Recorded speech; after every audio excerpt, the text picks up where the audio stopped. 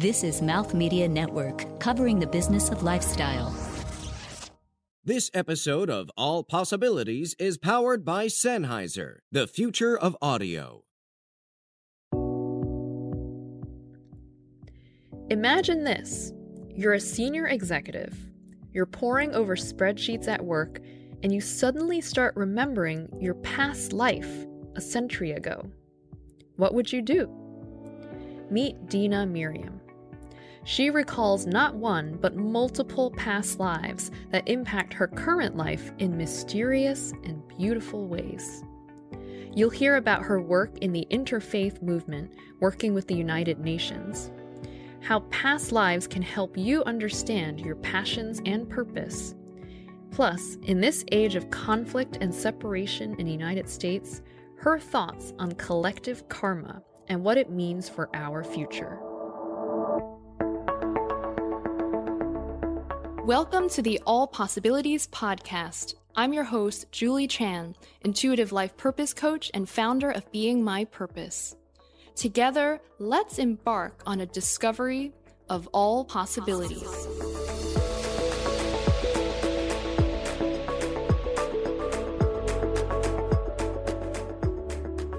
Dina, it is such an honor to have you on the show today. I'm happy to be here. Let's start off with how all of this got started.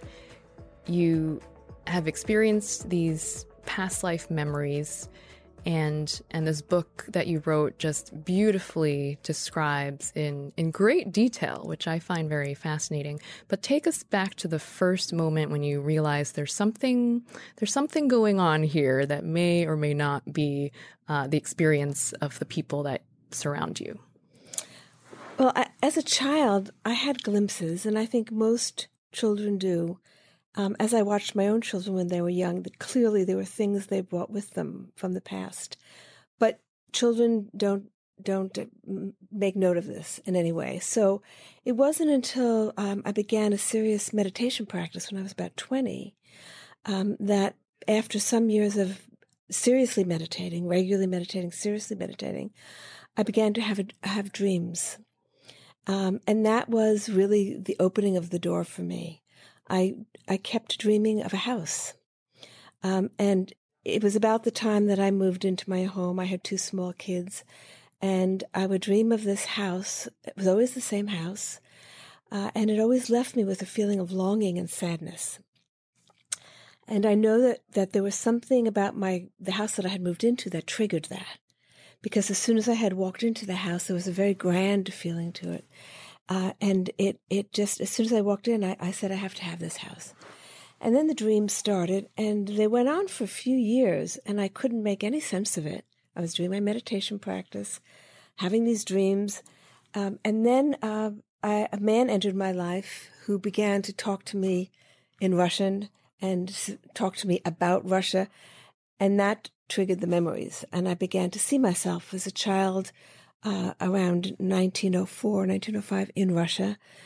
And then in spurts, often it would come in meditation. I would find myself in a movie, watching scenes and remembering people. And a lot of emotion came up around it. So it wasn't just a detached viewing. I was there experiencing what I was seeing. So I could see which character was me.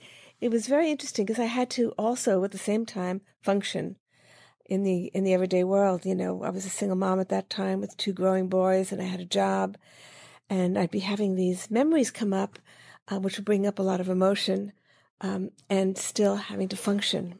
And so that was, and I, wondered if I had, maybe been meditating too much and gone off the deep end. The thought did arise to me because I had a few spiritual friends, but it sounds funny when you say I'm having all these past life memories, and I couldn't talk to my family about it at all. They just were not open at all. So pretty much I had to just go through the experience alone. And I found myself being something of a detective, kind of looking for clues when I would see these things. So I could really place it in time and figure out where these things were taking place, the things that I was seeing. And so, over time, a whole narrative, at least of my birth just previous to this, emerged, and it made total sense. The more I reflected on it, the more I saw, the more I said, this is true. I really felt that was the life that I had lived. I remembered my death. I remembered meeting my guru in my previous birth. He had already passed when I was born, or the year after I was born. And that had always been a source of sadness to me. And when I remembered that I had met him, it just shifted everything for me. So that was the beginning. And then, of course, I kept going back further in time. Nothing would happen for another year. And I thought, well, I've seen that. Okay. And then a year later, I'd go through the process again with the life just previous.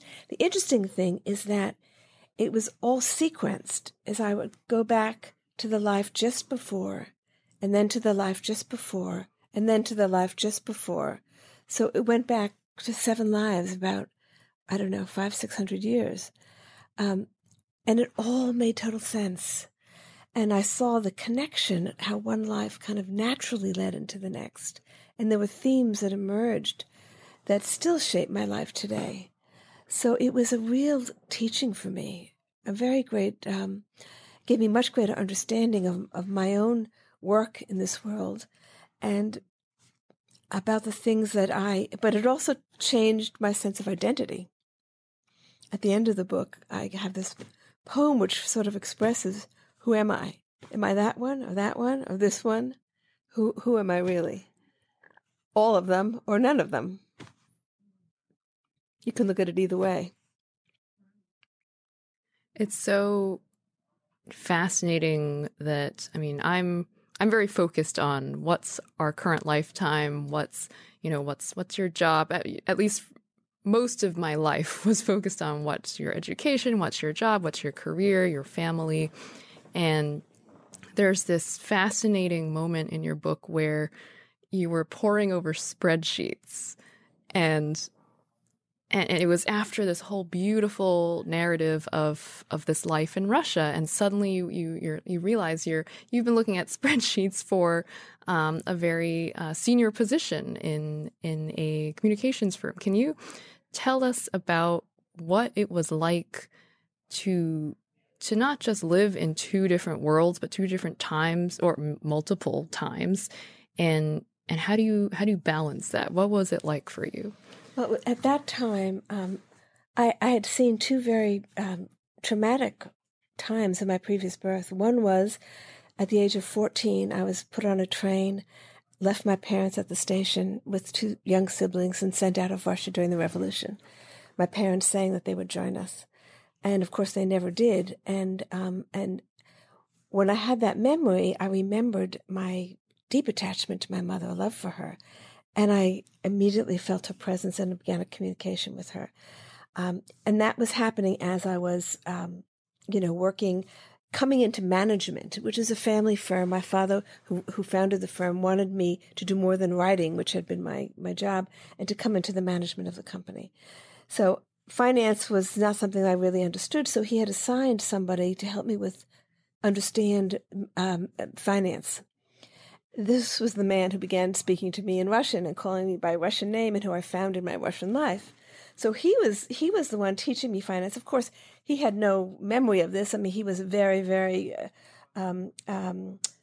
accomplished businessman.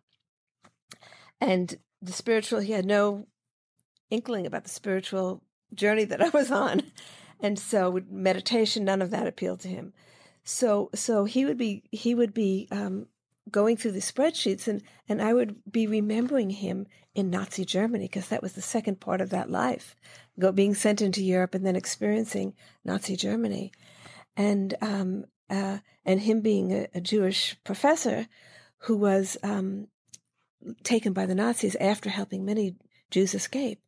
And so I'd be looking at this African-American businessman, remembering him as a Jewish professor who had been taken by the Nazis, and trying to keep it all together. It was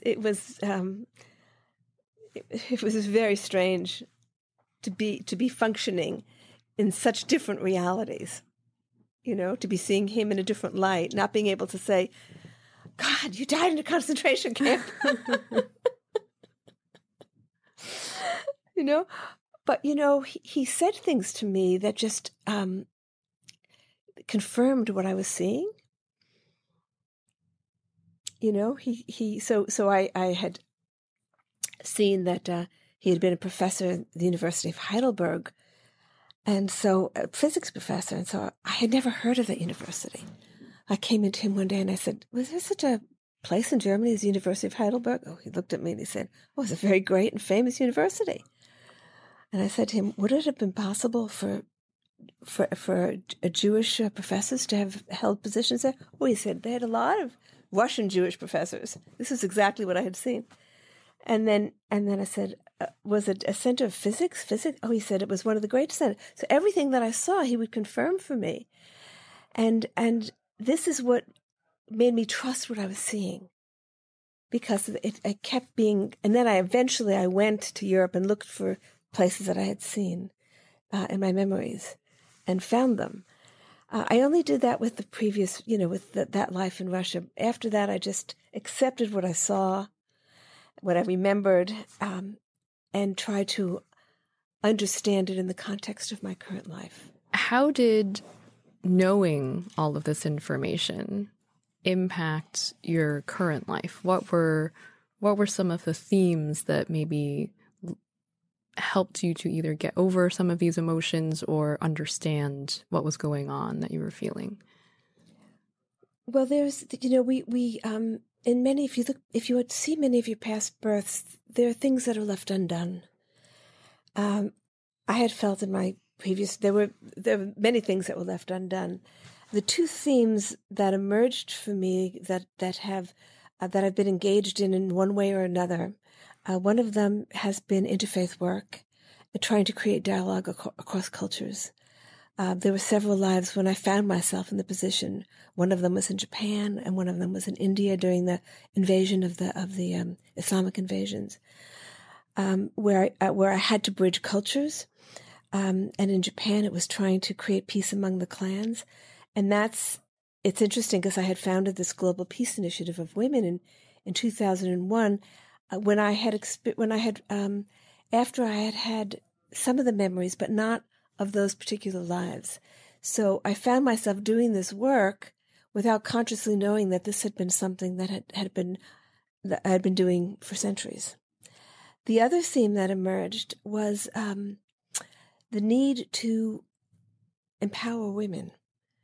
I remembered at different times not feeling confident in my own ability as a woman, and women not having the voice, not having an opportunity to really express themselves spiritually.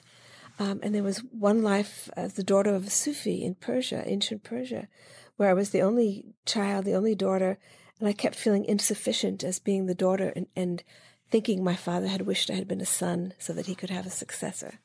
And so there were these themes had stayed quiet within me. But when I look at how I founded this NGO to give a global platform to women spiritual leaders, it all made sense. And then in Africa, how I had found this woman shaman who had hidden in the jungle, who also played a very big role to me in showing me what a woman could be, what a woman could achieve spiritually. So those were the themes: the peace, the interfaith, the bridging cultures, and then the theme of empowering women. And so it all made sense. It's almost like this life brings together strands from several lives, maybe 5, 6, 7 lives in the past. Finally, the conditions are ripe for me to be able to achieve what my heart had wanted to achieve earlier.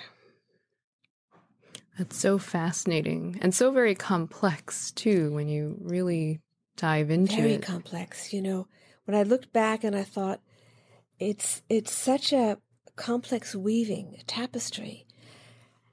And to really understand the law of cause and effect, it's a very complex law, but it works mathematically. I wondered, why was I born in Russia?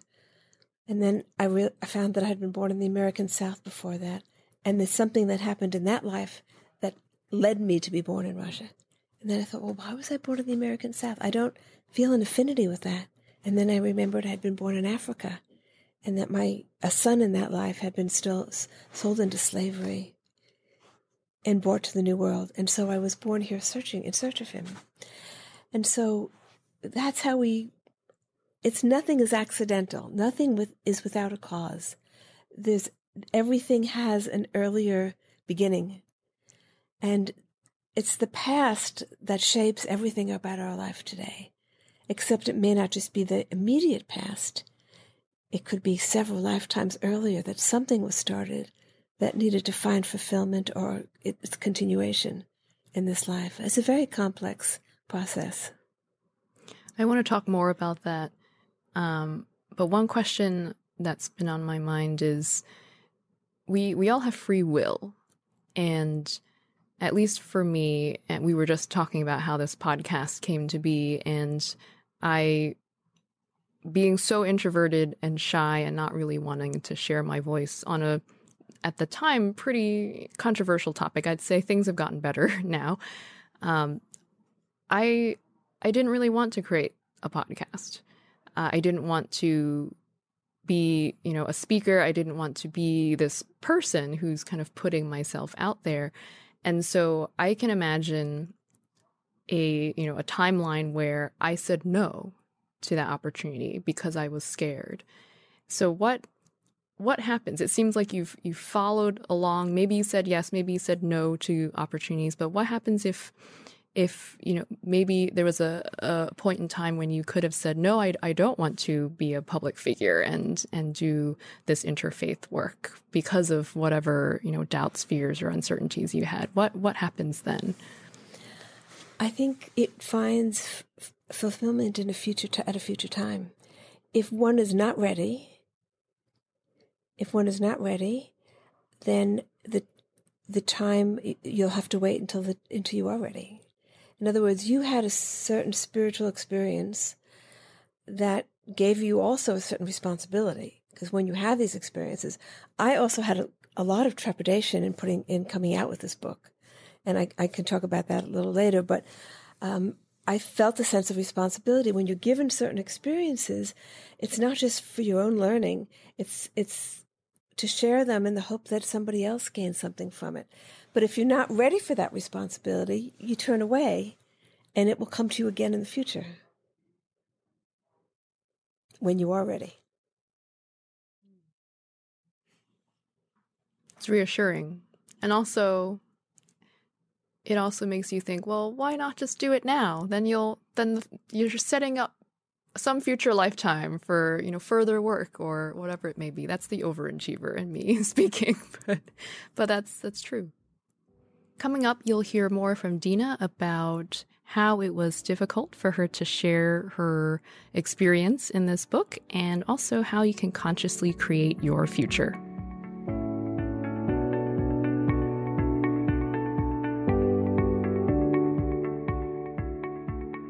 Are you interested in getting your own intuitive reading? Are you wondering how you can align more with your purpose?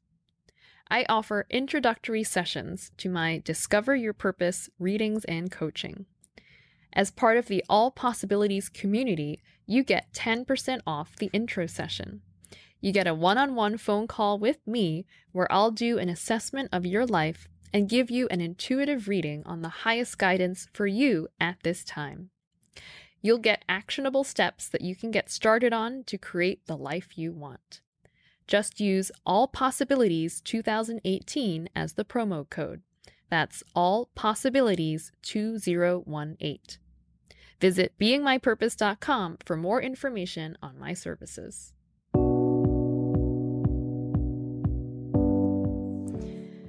Dina, you had mentioned that there was some trepidation in sharing your story on such a public stage. Can you tell us more about what that was like, especially given your business background?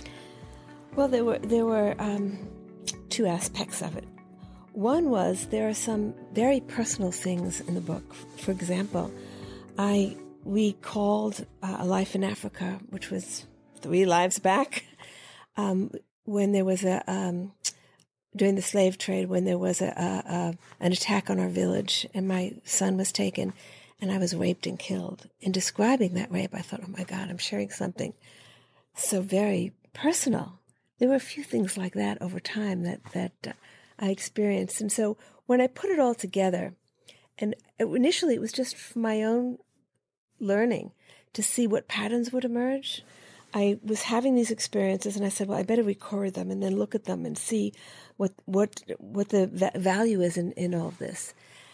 And a very close friend of mine who was a colleague at work, not on the spiritual path, but open-minded and was very intrigued by my work and by my commitment to the spiritual life. She got diagnosed with pancreatic cancer, and she said, you're writing a book on past lives. I'd really love to read it. And so I gave it to her, not knowing how she would react. I thought, okay, now she might think I'm just crazy. I've gone off. This is what meditation has done to Dina. And she was so moved, and she was given so much comfort at the end of her life. She subsequently died of pancreatic cancer. But she said to me, Dina, you've got to publish this. This has really helped me see that it's not the end. And she said, I've really thought very deeply about this, and it makes sense. And so I was very encouraged by that. I shared it with another friend who had the same experience. And so I thought, okay, so now I'm just going to go out with this. Nobody in my family would understand it. As a matter of fact, nobody in my family knows about the book. Really? Right. Wow. They know that I have this NGO and I do this work, but they don't understand it and they never ask any questions. Dina's got this NGO that she works on. She runs around the world organizing conferences. We don't quite understand what she does. They're very business-minded. So a few people, word got out, a few people in the office. Now, among my spiritual network, people are reading the book and it's a very positive response. But a few people in the workplace, in my family business, have heard about it and immediately went to Amazon and ordered the book. And I felt like saying, maybe you shouldn't. But they did. Wow. 3 of them went and got the book and said, Dina, we want to have a conversation with you. We're going to have a little book club. Well, I never heard a word from them after. Oh, no. I never pursued it. I didn't ask them if, I just thought maybe it was too much for them. Maybe they read the first chapter and that was it. So, I don't push my beliefs on others. I just share my experiences. If they're helpful, if they're of value to you, wonderful. And so, I've gotten more comfortable now in talking about it. But initially, people said to me, even among my spiritual friends, maybe you should use a pseudonym. I said, well, what's the value in that? And people can't ask me, if I'm going to do it, I'm going to do it. So I decided also that it was time because talking about reincarnation today is not like it was 30 years ago. I read a poll that 25% of American Christians believe in rebirth. That's a lot of people. So, and that, is in the East, it's very easy to talk about. It's very much accepted. But in America, it's becoming much more accepted. Karma has become just part of mainstream. It's because of the whole meditation is now mainstream. And so I think many of the concepts that we live with can be spoken about more openly. I also think that people are looking at death in a new way. There are these examples of people who've had near-death experiences, surgeons even, heart surgeon, there was one who had that experience and talking about it, and then there are death cafes on the internet now. So it may be, as scientists, physicists discover these other dimensions, which is where they're going, they will see death as just moving into another dimension. So I think we're on the verge of a breakthrough, which will really have an impact on how we look at our lives. If we can shake off the fear of death. That's a really big topic. It's a big topic. When I was reading each of the chapters, there was so much emotion and sadness, even for me reading it, kind of in the back of my mind, knowing that this was real. that this, this person existed. It may not have been you in your current form, but that soul existed. And some of the ways people died were also pretty tragic and violent. And you had mentioned this being raped and killed. How do you reconcile that? The fact that that another human being did something to you in that past life to bring about death. Is that a positive? Is it a negative? Does it mean anything? How do you... There are many unanswered questions. For example, when I remember that, I thought to myself, I've always had a fear of rape. Some people never think about it, but since I was a 20-year-old, a young woman, that's something that I've always been very conscious of, that it's almost my greatest fear of being raped. And, but I don't know whether I've ever met that being again, whether we've had any interaction. I never even gave much thought to who that might have been.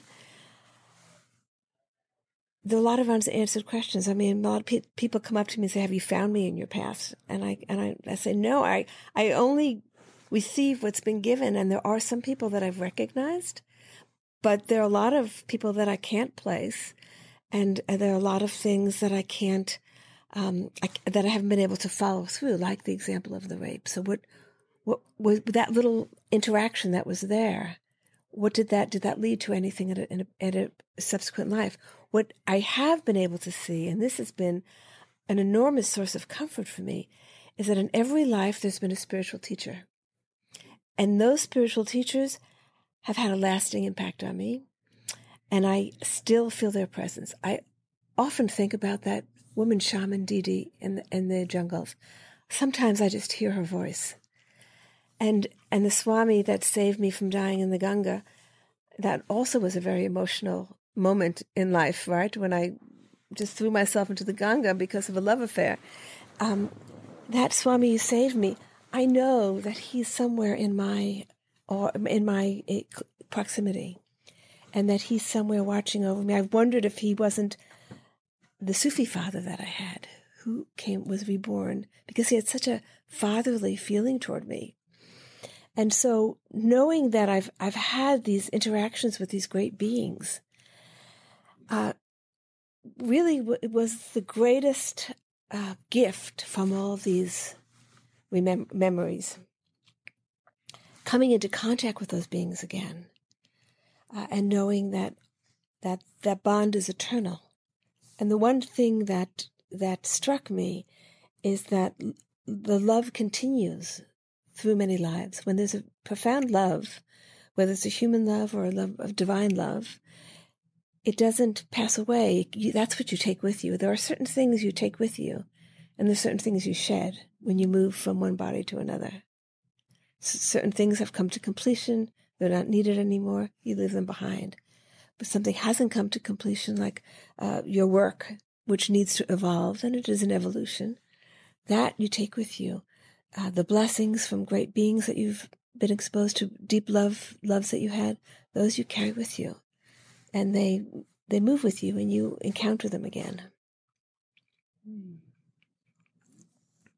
How about the flip side, which is birth? And I'm thinking, if, let's say, and I have a 4-month-old baby, so now I'm looking at my baby and thinking, what kind of karmic relationship did we have in the past, if anything, and what does it mean when you kind of put on this spiritual or past life lens through which we see everyone now, like who the people we interact with, our family, our friends? How would you recommend that someone kind of take these experiences that you've had and live consciously in our current life?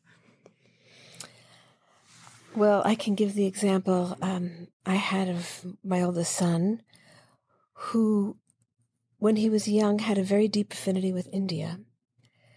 And he also was a drummer. From a young age, loved playing Indian drums. Tabla, studied other South Indian drums, mridanga. And then I saw that that was what he carried from his past, that he had lived in India, And then he had been an accomplished tabla player in the 1920s. Then he went through a time when after college, he had to make a choice. He also had an interest in neuroscience. And he had to choose whether to go on to neuroscience or whether to get a grant making drums, which he didn't know what to do. I saw from his past that while he was a drummer, he had a keen interest in Western science. That was a developing part of him in his previous birth, this interest in Western science. So I watched him go through these things and tried to not interfere. And in the end, he put aside the drums. They really kind of faded away. And he went into neuroscience, and now he's a neuroscience researcher. And so he carried with him from his past birth something that lasted for maybe 20 years, actually. And there was a moment when he could have gone in that direction again and repeated it. But his soul led him to follow the direction of what his aspiration was. Because you do set your aspirations for the next birth. They begin forming through your life something that conditions are not ripe. You can't just kind of completely switch gears maybe, or whatever reason, the conditions aren't ripe. But the interest begins to develop. And then toward the end of your life, you begin sowing the seeds of what's to come. So what I say is watch your children closely. I saw different things in both of my children, actually. And they later chose different paths for themselves. And so I saw that they were carrying remnants from the past and that they fell away naturally because they weren't needed anymore. And I find myself thinking more about the future now than the past. I would say for 20 years, I was locked in this experience of just recalling past lives. It's not that it doesn't happen now, but I see the formation of the future now. And I say to myself that it's something that I reflect on a lot. Is the future really forming itself, or will I have choices when I get there? How does it work? I know that I feel myself setting the foundation for a future birth. And it all makes sense. But I don't know how detailed that will be. I think it's just an outline. And the details will be filled in later. That's a interesting feeling to have. I don't know. How does that make you feel? Like you want to do as much as possible to kind of set the groundwork for this next life, or is it more you can just see the patterns converging in some way? That's what it is. It's not a conscious act, except in some way it is, in that I want to resolve whatever difficult relationships I have in this. I've had difficult relationship with some family members that I'm working on resolving. You don't want to, that's what I mean about how it can change the way you live your life. Because if you know that you're working off karma from the past, so the cause and effect, causes that were set in motion long ago are now manifesting. And you're also setting in motion certain things that will manifest at a later time.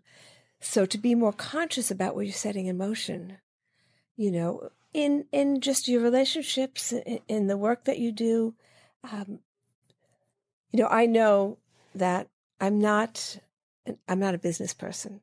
My family had a business and I had to go to work, and it included writing. So I naturally kind of fell into that. And then fortunately, I was able to develop the interfaith work, which was my real calling. But the business world is not something that appeals to me. My mother, who never could work, she was a stay-at-home mother, loves the business world. And I know she'll be a very successful businesswoman in her next life. Because that's what she wanted for her daughters, to be successful businesswomen. And she's got that love for business. So I can already see her setting the patterns for the future. On the business side, how do you feel business is evolving along with spirituality? Maybe not necessarily in your family business, but business in general. There is a change going about in the business world, and I think a lot of it is due to the whole mindfulness movement, which I've been ambivalent about, because to me it kind of secularizes the whole practice and makes it more focused on efficiency. But a lot of companies are embracing it. A lot of CEOs are doing some meditation practice, and meditation changes you. It just does. If you do it in any serious way, it changes your perception and your understanding of things. And so the more meditation comes into the business world, I think we'll see the more we'll see changes. And the other change which is happening is companies are more sensitive now to environmental issues.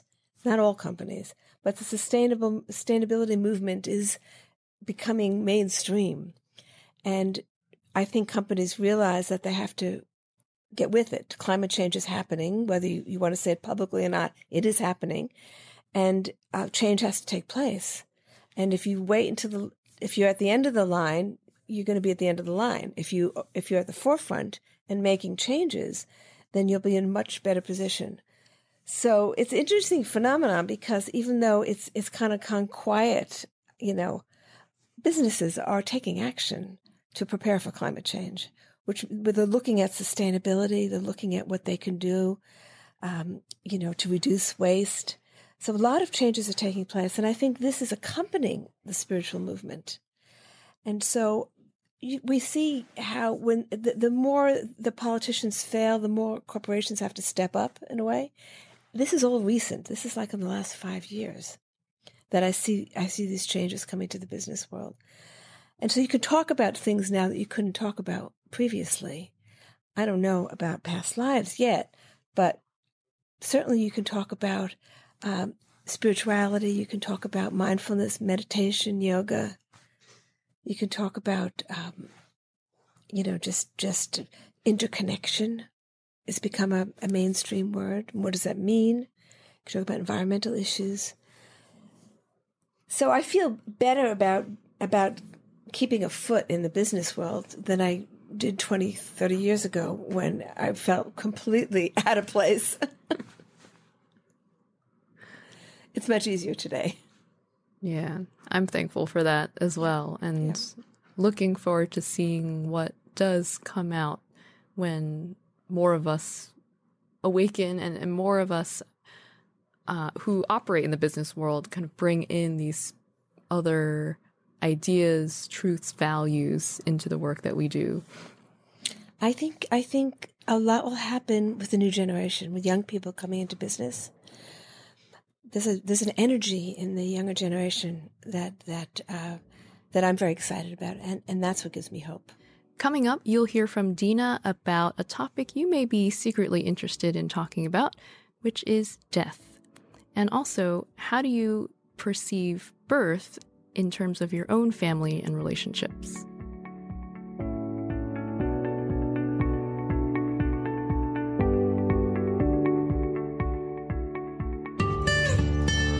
Do you have a story or a comment you'd like to share? I'd love to hear from you. Follow the show on Twitter, Instagram, and Facebook at All Possible Show. You can also connect with me directly at my own website, beingmypurpose.com. Welcome to Hashtag Mom's Got This. Get your mom life fix 4 days a week. I'm Michelle Parr. And I'm Stacey Eagle. Together, we chatted up with a new boss mom each week about her journey and why she's got this. Make sure to subscribe and show us some love on iTunes, Google Play, and wherever the best podcasts are found. And remember, Mom's got this.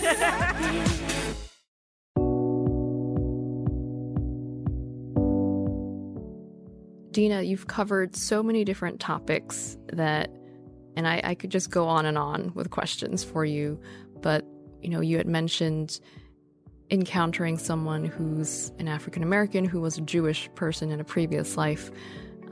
You've talked about how all of this cause and effect impacts their lives and your life today. Can you talk about, in this context of conflict in the world, racism, all of these things, what is happening in our society today, and how does that relate to karma? It's a very complex question, something that I have been thinking about a lot, because in the recalling of my own memories, I've seen how karma plays out on the individual level as a microcosm. But in the larger picture, as a collective, we also have to reap the results of our actions. What our nation does, we reap the results of. So I've thought, the racism that's emerged now obviously is something that has not been finished from 100 years ago, 200 years ago, from the whole experience that we had with slavery. There are things, and having lived in the American South in the pre-Civil War time in America, I've been reflecting, with no answers really, on people have to be reborn somewhere, right? So those people who held racist notions then have been reborn somewhere. Maybe those feelings have not been worked out. You look at the Nazism, which is coming back, the neo-Nazis. The Nazis were reborn somewhere, and they brought with them those prejudices.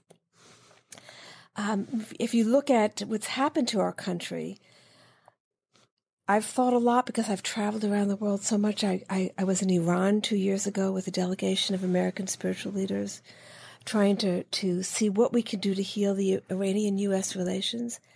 And there, of course, they talked a lot about how the U.S. had taken out their democratically elected government in the 1950s.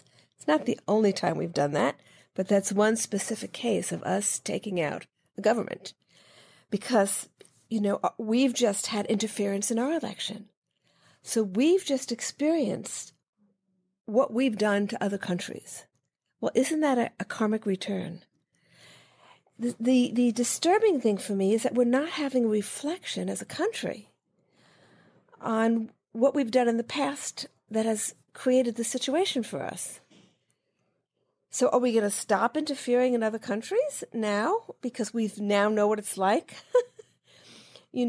I wish somebody would come forward and say, hey, we've done this and we shouldn't do it again because now we know how it feels when we have another government interfering in our our democratic process. So if you don't learn from the lessons, they repeat themselves. So that's in terms of the political situation today. We've interfered in Latin America a lot, and now have we been responsible for creating all the violence, the drug trafficking, what has our participation been in that? And now we're having all these refugees coming to seek refuge here, and we're turning them away. So what are the karmic implications for that? What have we done in the past that's created this situation? And what are we creating for the future in the way we handle that situation? Those are the questions, because we can't change the past. What we've done, we've done. But we can recognize it and make amends for it and not repeat those mistakes. So I think our behavior in Central America over the past 20, 30, 40 years is something that we need to look at. And we're not as a nation. What we've done in other parts of the world, particularly now with Iran, have we ever apologized for having taken it? We did this with the British, taking out their democratically elected government because they wanted to nationalize the oil so that we could have access to their oil. So we have to go through some deep reflection as a country. And that's what I hope, that's what I try to do when I do my, gatherings and circle discussions. We want to generate these reflections among people who are willing to look and see and go through changes in themselves. The racism situation is very complex. And I'm still doing a lot of thinking about that, how we can neutralize that. Because people who held those feelings in the past, well, they come back in new bodies with those same feelings. And so how do you change people? How do you get them to see the way to change people, actually, if they could remember that they, if people who believe, the white supremacists, if they could see that they had been black in some life, as I see that I was, maybe it would change. If you could see that the one you think poorly of, you have been in that situation, because that's the way it works. You get to experience everything. Do you recommend that people do past life regressions, or do you think it kind of just it happened to you because of karmic reasons? I say in the book that I don't recommend it because you don't know what you're going to unleash, and what you're meant to see, I feel, will emerge naturally. But many people have come up to me and told me that past life regression helped them enormously. And now I can see how that could be. If you have a phobia, if you have an issue, and if you go back and see the cause of it, maybe you can overcome it that way. So I say not to pursue it for curiosity. Oh, I want to know who I was. Maybe I was Mary Queen of Scots. But if there's a deep need, then of course, if somebody can help you remember something about your past that is relevant for your life now, that could be very useful. But even if you can't remember, I think just knowing that we've all been in all kinds of bodies in all places, which is the interconnection. I remember once I was doing a conference in Africa with young people, and it was at this time that I recalled my African life. And I had one child in that life that was stolen, but two were survived. And I looked around and I said, I wonder if any of these young people are descendants of those two children. And then I realized all the lives I've had, all the children I've had, all the descendants that I've had in different bodies. And that's the true meaning of the human family, is that we've all been related to each other at some point. So it's like a big family that's constantly competing and fighting with itself. But, eventually the family has to make peace with itself if it's to flourish. What would you recommend to someone who's listening who wants to kind of understand their life from this perspective? Maybe they don't have to get a past life regression or understand past lives, but what can they draw upon this conversation to see their life in a different light? And for example, I'm thinking one thing that struck me was how you had mentioned your son, and maybe in your life too, these different passions that you have, or different talents, natural talents or innate talents, or like a specific message or advocacy work that you feel so strongly about just needs to come out. And there's a lot of talk now in the education world about passions and cultivating that, and what that could mean. How would you recommend that someone kind of look at their life if they're taking stock of either their career or their passions? What would you say to them? I think it's important to have some time for reflection, to sort of look at your passions, look at what your interests have been, what your skills have been, what your aspirations are. Aspirations are important.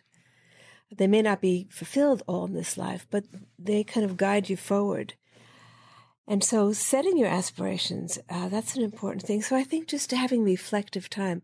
For me, it's all been through meditation. Meditation has been the centerpiece of my life, and I attribute it to everything that's come to me. But for other people, it's just introspection. Just being more mindful instead of living kind of unconsciously and reactively to what comes. Trying more consciously to shape your life and hold your aspirations.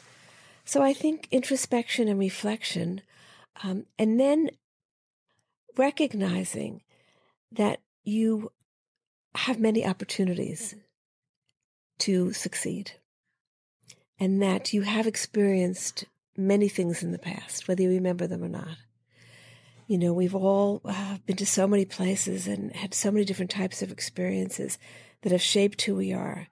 And there's some comfort in knowing that. You know, if you don't have a lot of wealth in this life, most likely, for sure, you've had it another time. But, you know, okay, so you've had it, you've died. It's going to happen to the people who have the most wealth today. They're going to die, and who knows where they're going to be reborn as. They're not going to have the same situation that they have today. People get to experience different things in different lives. One time you've been very, very beautiful. The next life, maybe not. One time you've had a wonderful marriage. The next life, maybe not. You know, you've had great health. Maybe this time not. So knowing that you have to deal with your current situation, but in the past you've experienced it differently, and in the future you'll experience it differently. So having the bigger picture, I think, is important. Not just seeing a short time span, but trying to see yourself in the context of a much, much bigger picture. I do have one question that I know this kind of brings it back up to the universal level. Time. Does it exist? Does it exist? Are your past lives really in the past, or are they happening at the same time now in the present? And what is the future? How have you started to grapple with that question? My experience is that I'm living in the past, the present, and the future all at once. Time has been collapsed for me. Of course, it comes in and out. It's like, you know, sometimes I put on the glasses and I'm very focused on the now because one has to be. And then at other times I'm recalling conversations, and then I'm thinking about the future of the work I see for myself in the future, which is a spiritual work.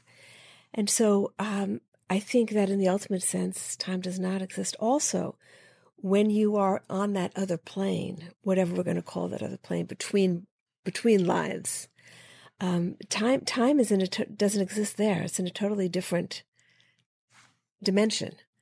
So we create time in order to have lives, have a linear narrative, but you ultimately, I don't think it's a reality. But we have to live within that framework in order to achieve certain things, that we have certain experiences. So, you know, we can't really live in the negation of time. Although I think, you know, when you close your eyes, if anyone tries to meditate, the mind is all over the place. The mind is in the past, the mind is in the future. It's very hard to keep the mind focused on being present, which is what meditation tries to do. But how much of our time are we thinking about something that happened in the past, just within one life? So if you can see beyond, then you're not just thinking about one life. You're thinking about things that happened in the past, many pasts, but we're also planning for the future. You know, a future vacation, what you're going to do when you get home, you know, what you're going to do on the weekend. We're constantly in the future. So that's the near future. Well, some people, they're in the not so near future. So, you know, we can look at time in many ways. I'm thinking of the law of attraction and the idea that your thoughts and emotions create your reality. And in order to do that,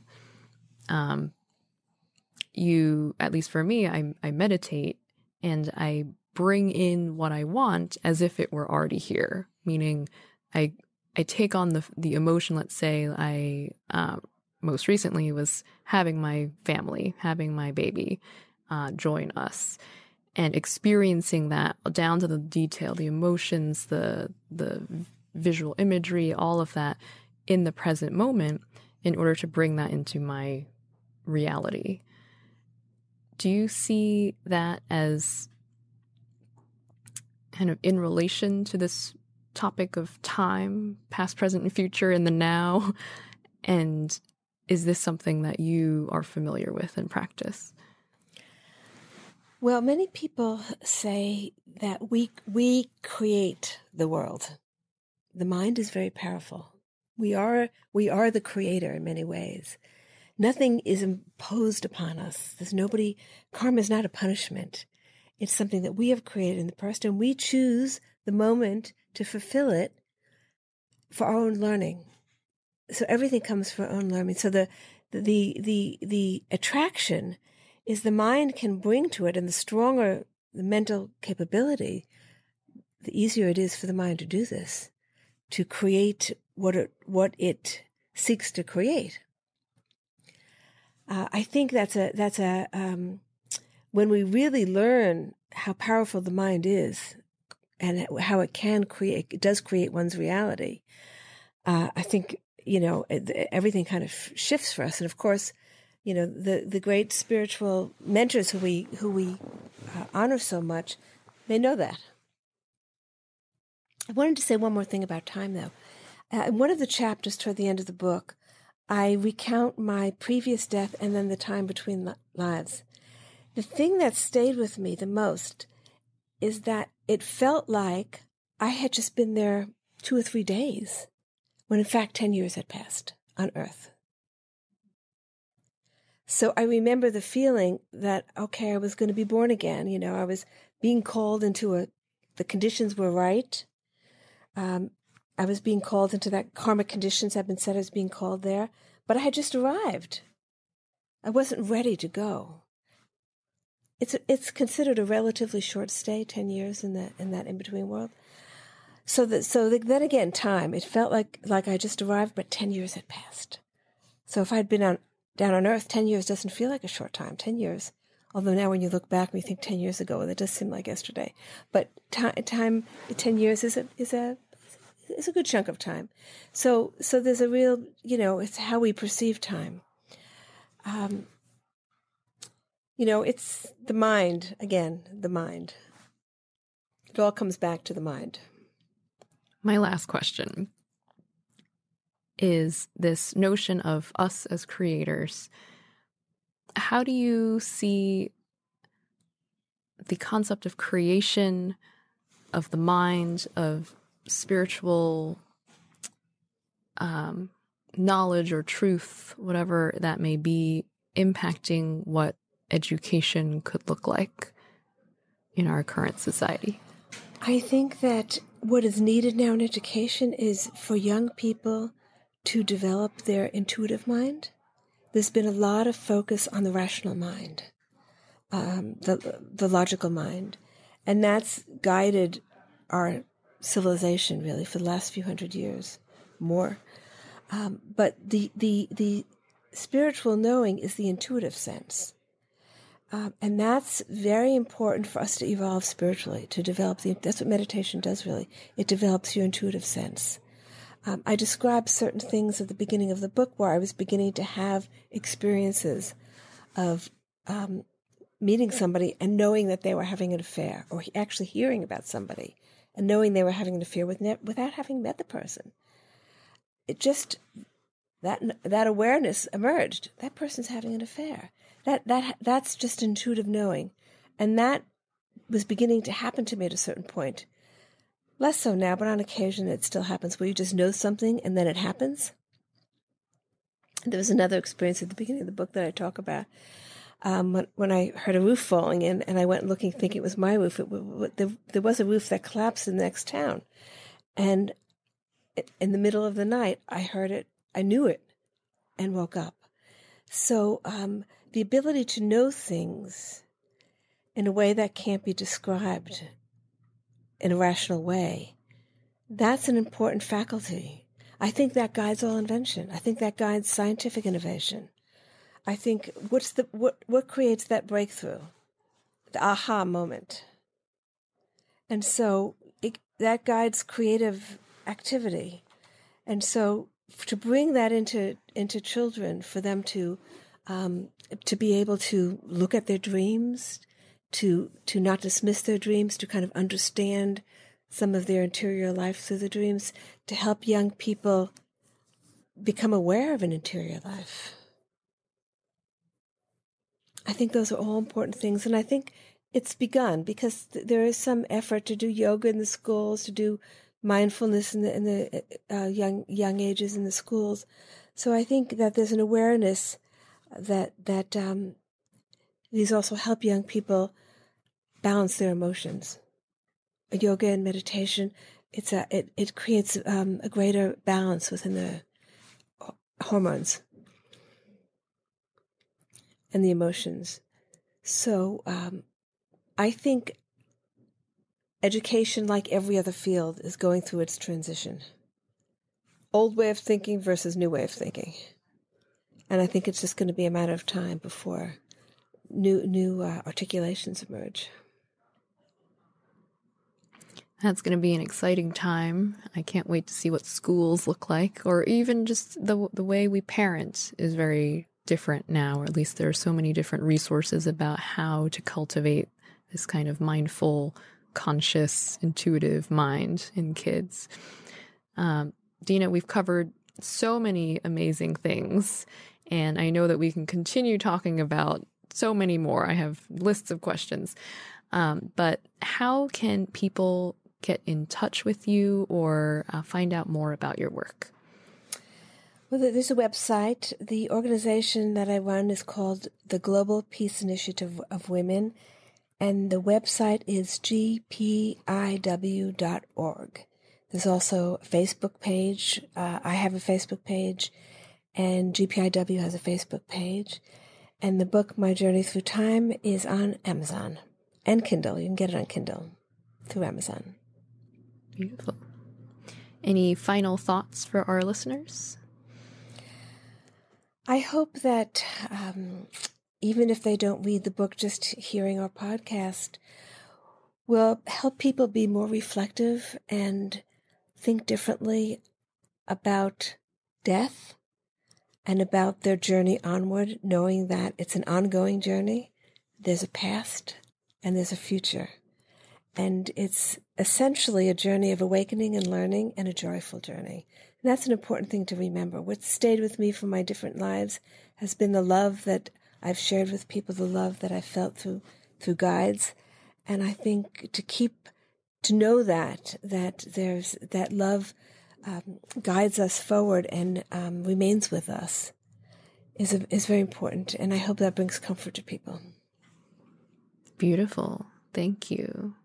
Dina, it's been such a pleasure having you on the show, and thank you so much for having the courage to share your story in this book. It's just incredibly fascinating. Thank you for having me. It's been a wonderful discussion. And for you, I'd say take Dina's words and look at where you can bring love into your life. Look at the relationships. Maybe it's someone that you're, feeling a bit irritated by or annoyed by. Take a step back and take a look at maybe there's some karmic perspective you can add, and what would it look like if you were to bring love in. I'm your host, Julie Chan, and until next time, be on the lookout for all possibilities. Follow the show on Twitter, Instagram, and Facebook at All Possible Show. Episodes are available on iTunes, Google Play, and our website, allpossibilitiesshow.com. This show is produced by Mouth Media Network, copyright 2017, all rights reserved. No portion of the show may be distributed or published without the express written permission of the producers. Thank you for joining us.